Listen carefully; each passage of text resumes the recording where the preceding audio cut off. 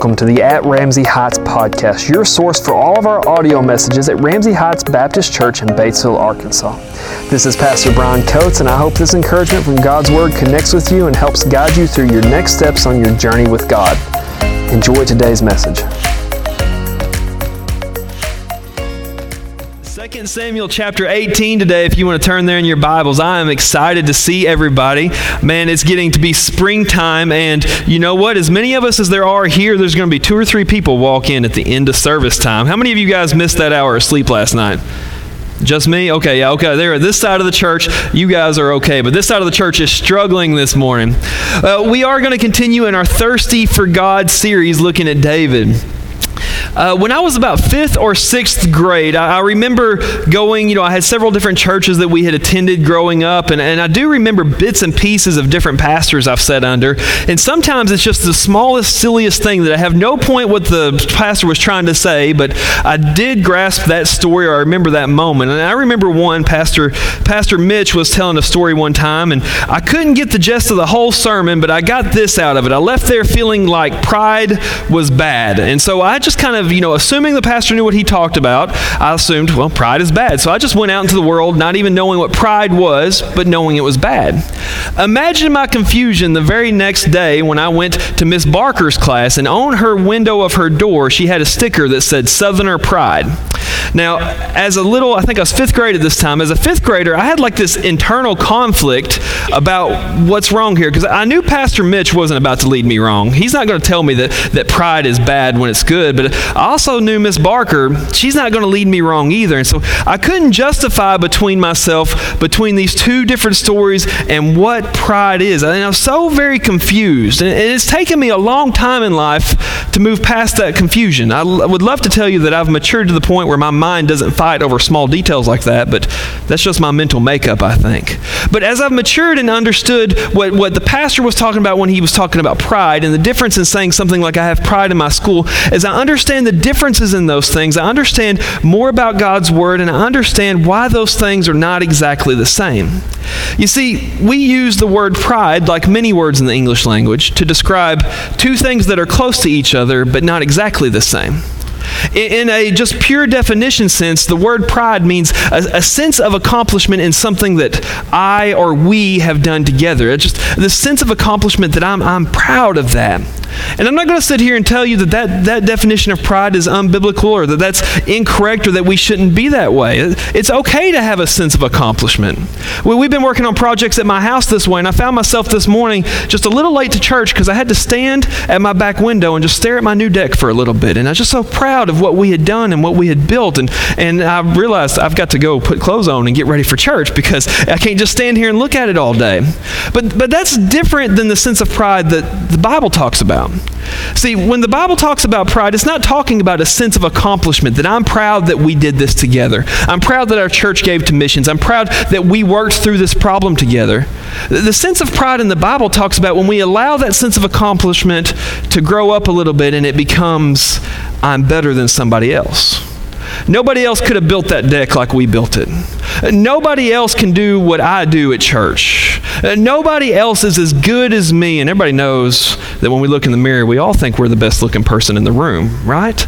And so that sense of pride is what the Bible talks about when it's talking about pride. Is we're talking about the difference between a sense of accomplishment and a sense of supremacy. And our society loves the second part of that, don't they?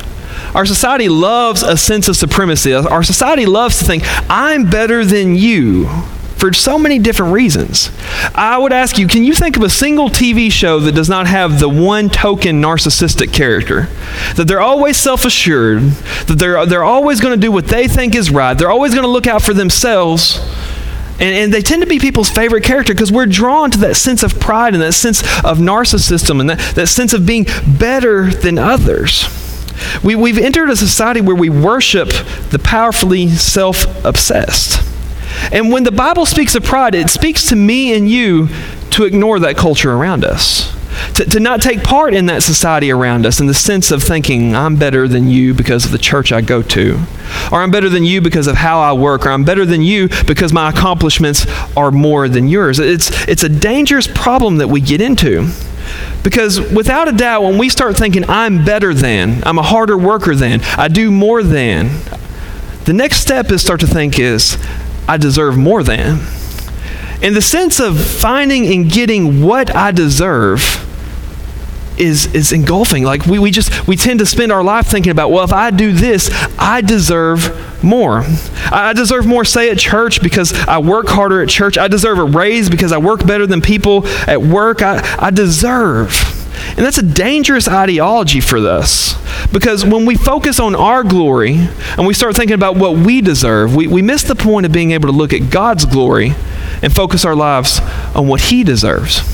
Now, I want to be clear this morning. I'm not just saying that pride is wrong. It's more than wrong. Pride is dangerous. And I will use that word again and again and again. Pride is dangerous. And if you don't believe me, take a proverb for it.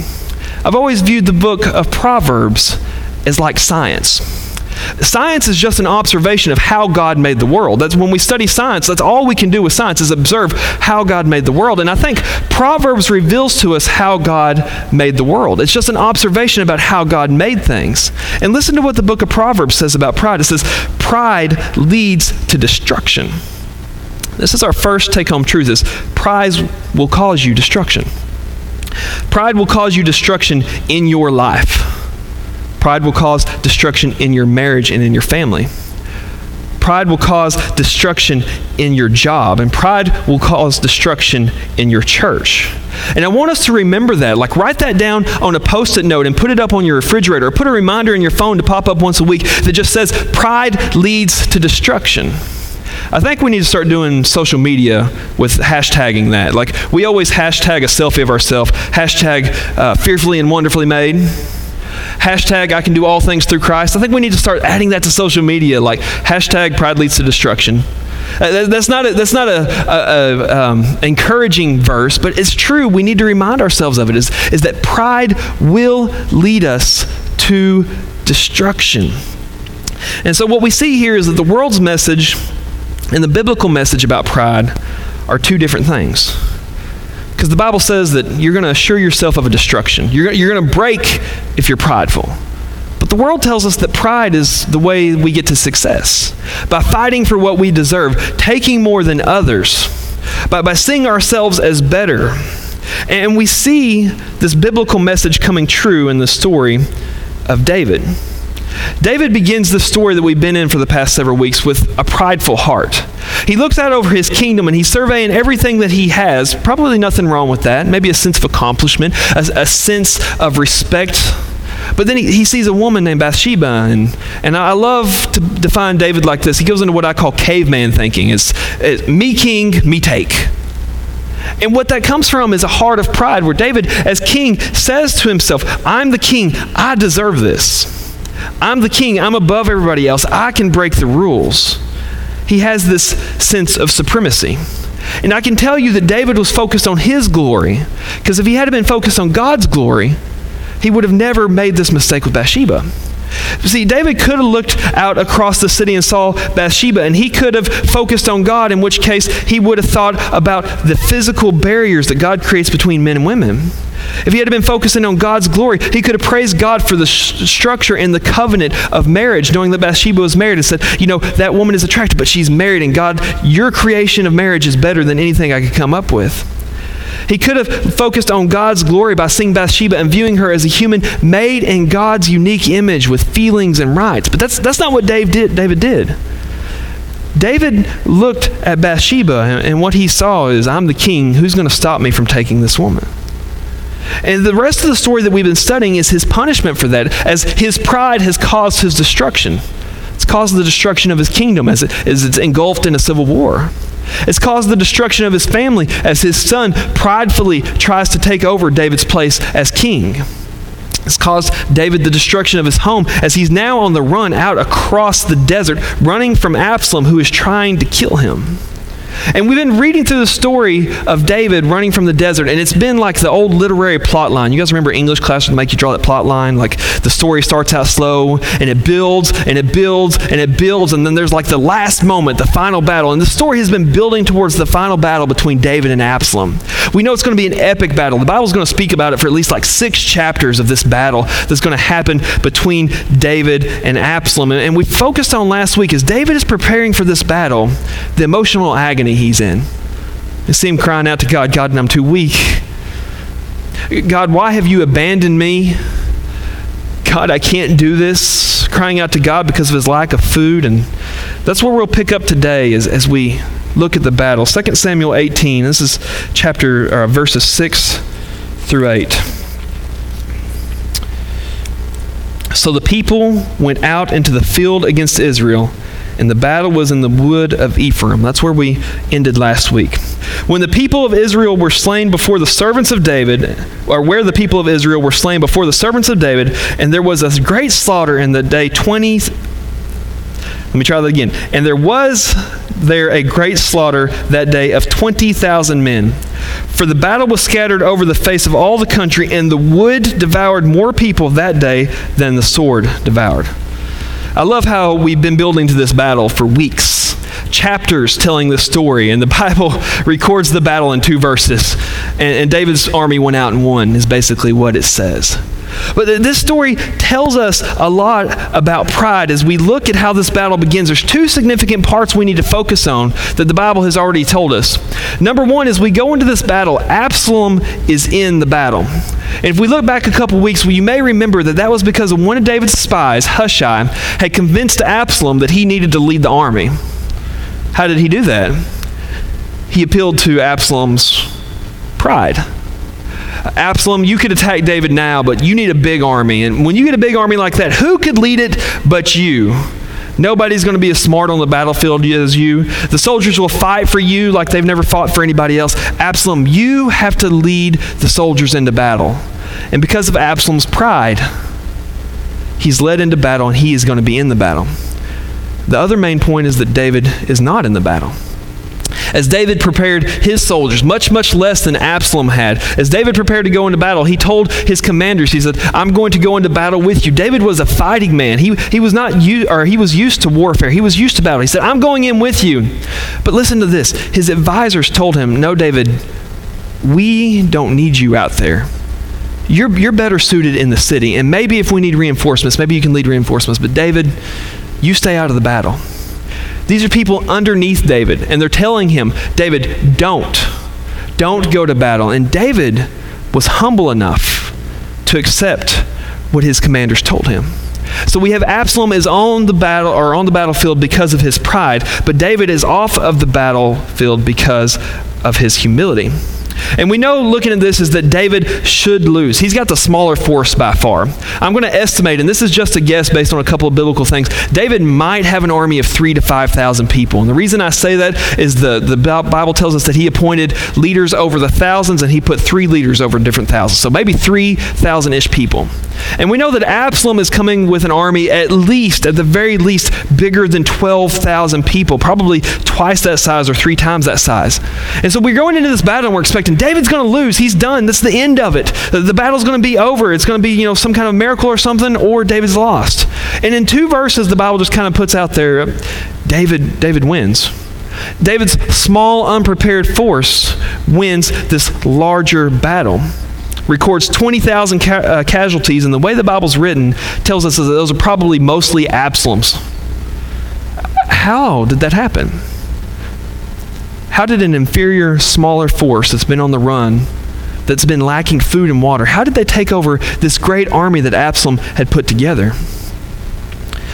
Well, it turns out the scripture tells us that David had some help. Back to verse 8, listen to what it says. And the wood, that means forest, and the forest devoured more people that day than the sword devoured. So what this tells us about this particular battle is nature rises up and fights for David. Now, when I say that, I've got like this vision in my head. When I say something that drastic, I've got this vision of like the trees, becoming humans and punching people. That's not what I'm saying. What I'm saying is the circumstances of fighting in the forest favored David, and for some reason they disproportionately affected Absalom's army to David's army. The Bible doesn't say exactly, but traditionally this has always been believed that the soldiers of Absalom got lost, that they fell off cliffs, that they got bogged down, that things would fall out of trees and fall on them, and that the animals would uncharacteristically attack Absalom's army. The forest fought for David. And if you want to know why, we've got to ask who. Why would the forest fight for David? We've got to ask, well, who controls nature? I seem to remember a story of a man, and he was asleep on a boat. And a great storm came up, and all of his friends went back there and woke him up and said, "Why are you sleeping? We're fixing to die, and you're back here taking a nap." And this man named Jesus stands up, and he talks to the weather, and the weather ceases immediately. Jesus, as the Son of God, had power over nature. I seem to remember another story of a guy named Moses with the power of God flowing through him. He commanded by the power of God that the Red Sea be split open, and there were walls of water on either side. God's power has the power over nature. And so what we see in this story is that if the forest is fighting for David, that tells me that God is fighting for David. Think back to what we've looked at David, especially over the last 3 to 4 weeks. How many times has David sat down, tears running down his face, and cried, "God, why have you abandoned me? God, where are you? God, I need your help. Why aren't you here? God, why am I alone?" And what we see in this battle is David was weak, but he was never forgotten. David was scared, but he was never abandoned. God was with him the entire time. So we see in this battle that God took sides with David and fought against Absalom. But why? We tend to read the story of David and go, David's the hero. He always wins. Like, he's the good guy. In movies, the good guys always win, so David must always win. But why did God take David's side? And biblically, there's no guarantee to David that God's going to be on his side.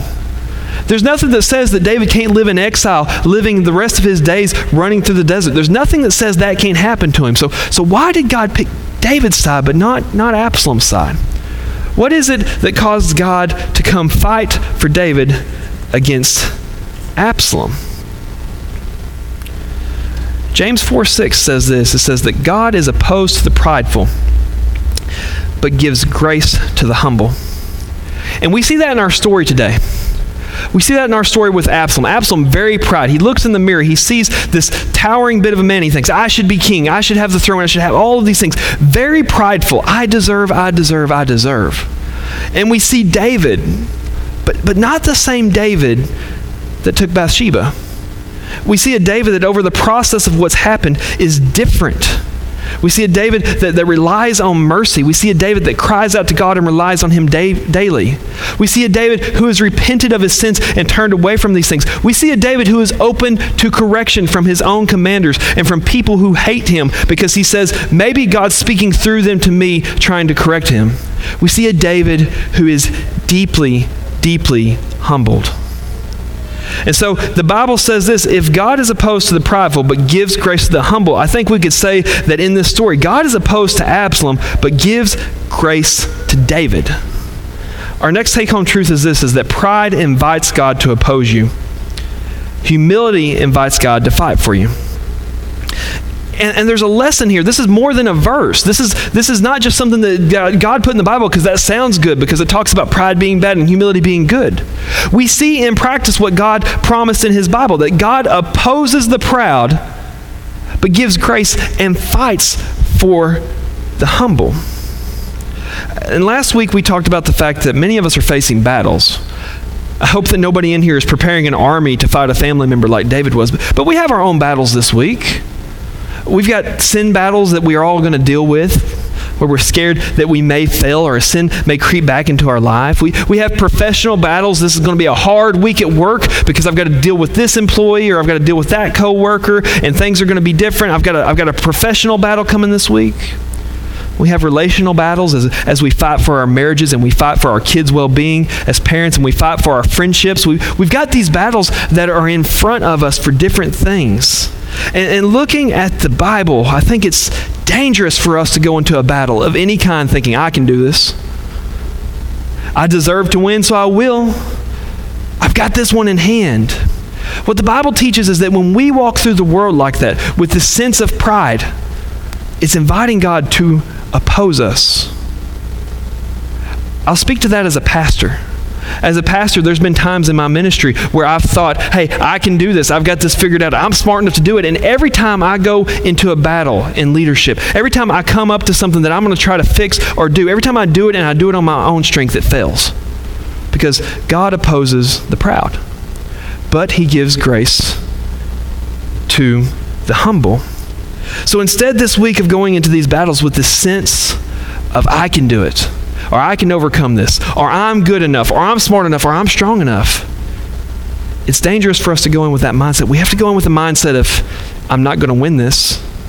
And with this deep sense of humility, ask God to fight our battles for us. Ask God for the grace that we need for these battles. And if we do this, this is what the story tells us. Even nature's response is on the table. I don't want to be dramatic, but that is from the Bible and David's story. Even nature's response is on the table when we go into battle with humility. And we see this in the story of God opposing the proud and God fighting for the humble. And we see this with Absalom. Absalom, remember, he rode into the battle, and he rode into the battle because of why? Because of his pride. Listen to what happens to Absalom in chapter 18, verse 9 here. Then Absalom met the servants of David, and Absalom rode upon a mule, and the mule went under a thick boughs of the great oak, and his head was caught in hold of the oak, and he was taken up between heaven and earth, and the mule was under him, went away. So here's what happens to Absalom. He's in the forest. He's in the midst of the battle. And the way I read this, he comes in and he sees a bunch of David's warriors, and he thinks, I've got to get out of here. Riding a mule, he takes off. Remember how the Bible has been so clear about Absalom's long flowing hair? How important that was to him? As Absalom's riding away, his hair gets caught up in the branches of a tree. And as he's going right through there, the mule runs off with him with his hair caught up, and he's just left hanging there by his head. He's not dead. He's just hanging there. Nature fighting against him and fighting for David. And so as he's sitting there, some of David's soldiers see him. They've got the opportunity to end this. Here's the leader of the insurrection. Here's the guy in charge of all the problems we have, and they have the opportunity to kill him. But in the back of their head rings what David said at the beginning of battle. Don't kill Absalom. And so they leave him alone, and they go and they tell Joab, David's top commander, verses 14 through 18. This is what Joab says when hearing this. Then said Joab, I may not tarry thus with thee. And he took 3 darts in his hand and thrust them through the heart of Absalom while he was yet alive in the midst of the oak. And 10 young men that bare Joab's armor compassed him and smote Absalom and slew him. And Joab blew the trumpet, and the people of Israel, or people returned from pursuing after Israel, for Joab held back the people. And they took Absalom and cast him into a great pit in the wood, and laid a very great heap of stones upon him. And all Israel fled, every one to his tent.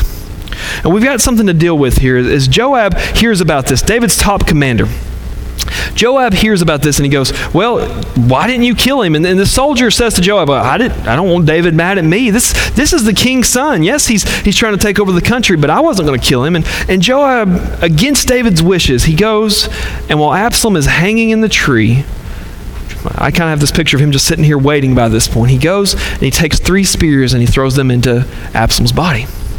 Now, we don't really have time to mess with was that right or was it wrong, because it was probably the right move, but it was also wrong because David told him not to.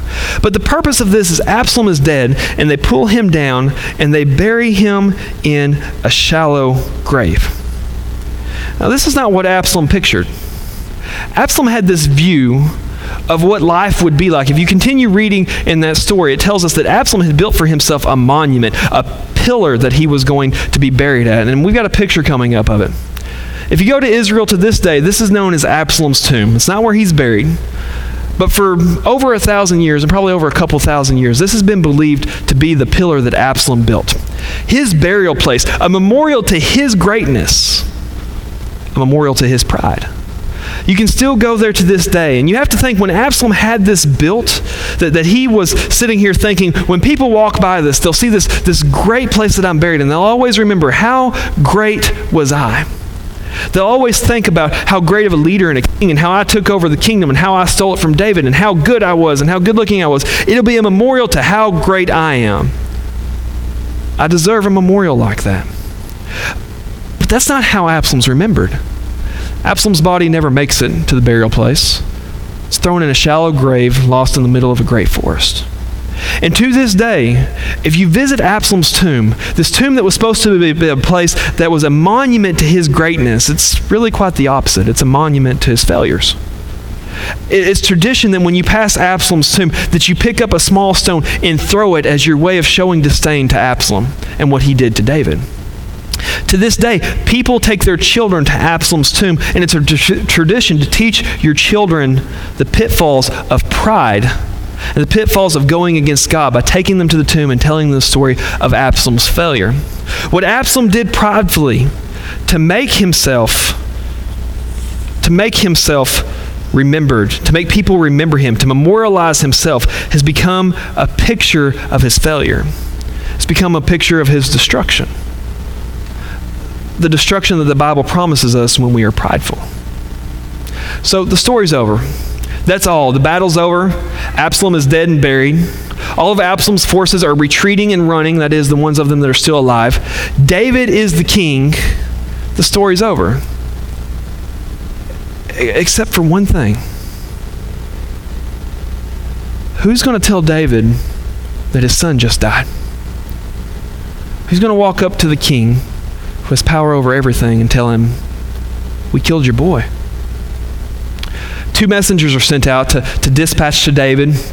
And they go different routes, and David's waiting in this city, and he's standing above the gate, and he's watching the road, waiting for news. And at this time, messengers literally ran with a message, and they relayed it verbally. And so David's sitting there, and he sees a man running. He recognizes him because it must be good news. Here he comes. He's going to tell me something good. And the guy comes up to him, and he's puffing and puffing. "David, we won. You're the king. It's over. They're running away. The armies are running away. We can go back. You can take your palace. You can sit on the throne. God has taken care of us." And David has one question. What about Absalom? Do you know where he's at? And the first messenger says, "Sir, I don't know. There was a lot of turmoil when I left. I just know that we've won." And David doesn't say anything back. And about that time, here comes the second messenger. David, hey, glory to God. You are still the king. We won. How exciting is this? No more desert. No more doing without food. David, we won. And David asks one question. One question. What about Absalom? Read with me verses 32 and 33 of chapter 18 here. "And the king said unto Cushai," this is the second messenger, "Is the young man Absalom safe?" And Cushai answered, "The enemies of my lord the king, and all that rise against thee to you, to do thee hurt, be as that young man is." What he tells him is, "I hope that everybody who ever does anything wrong to you dies like your son just did." Listen to David's response. "And the king was much moved, and went up to the changer over the gate, and wept. And as he went, thus he said, O my son Absalom, my son Absalom, would God I had died for thee, O Absalom, my son, my son." And so we have this moment of the end of the battle. This should be a jubilant occasion. The battle is over. The traitor is gone. The civil war is ended. And David is the king. But with that, David realizes the loss of his third son. The third of his sons he loses. And at this point we have to ask, was Absalom really his son? Absalom who murdered another one of David's children? Absalom who tried to steal the kingdom from David and spread lies about him?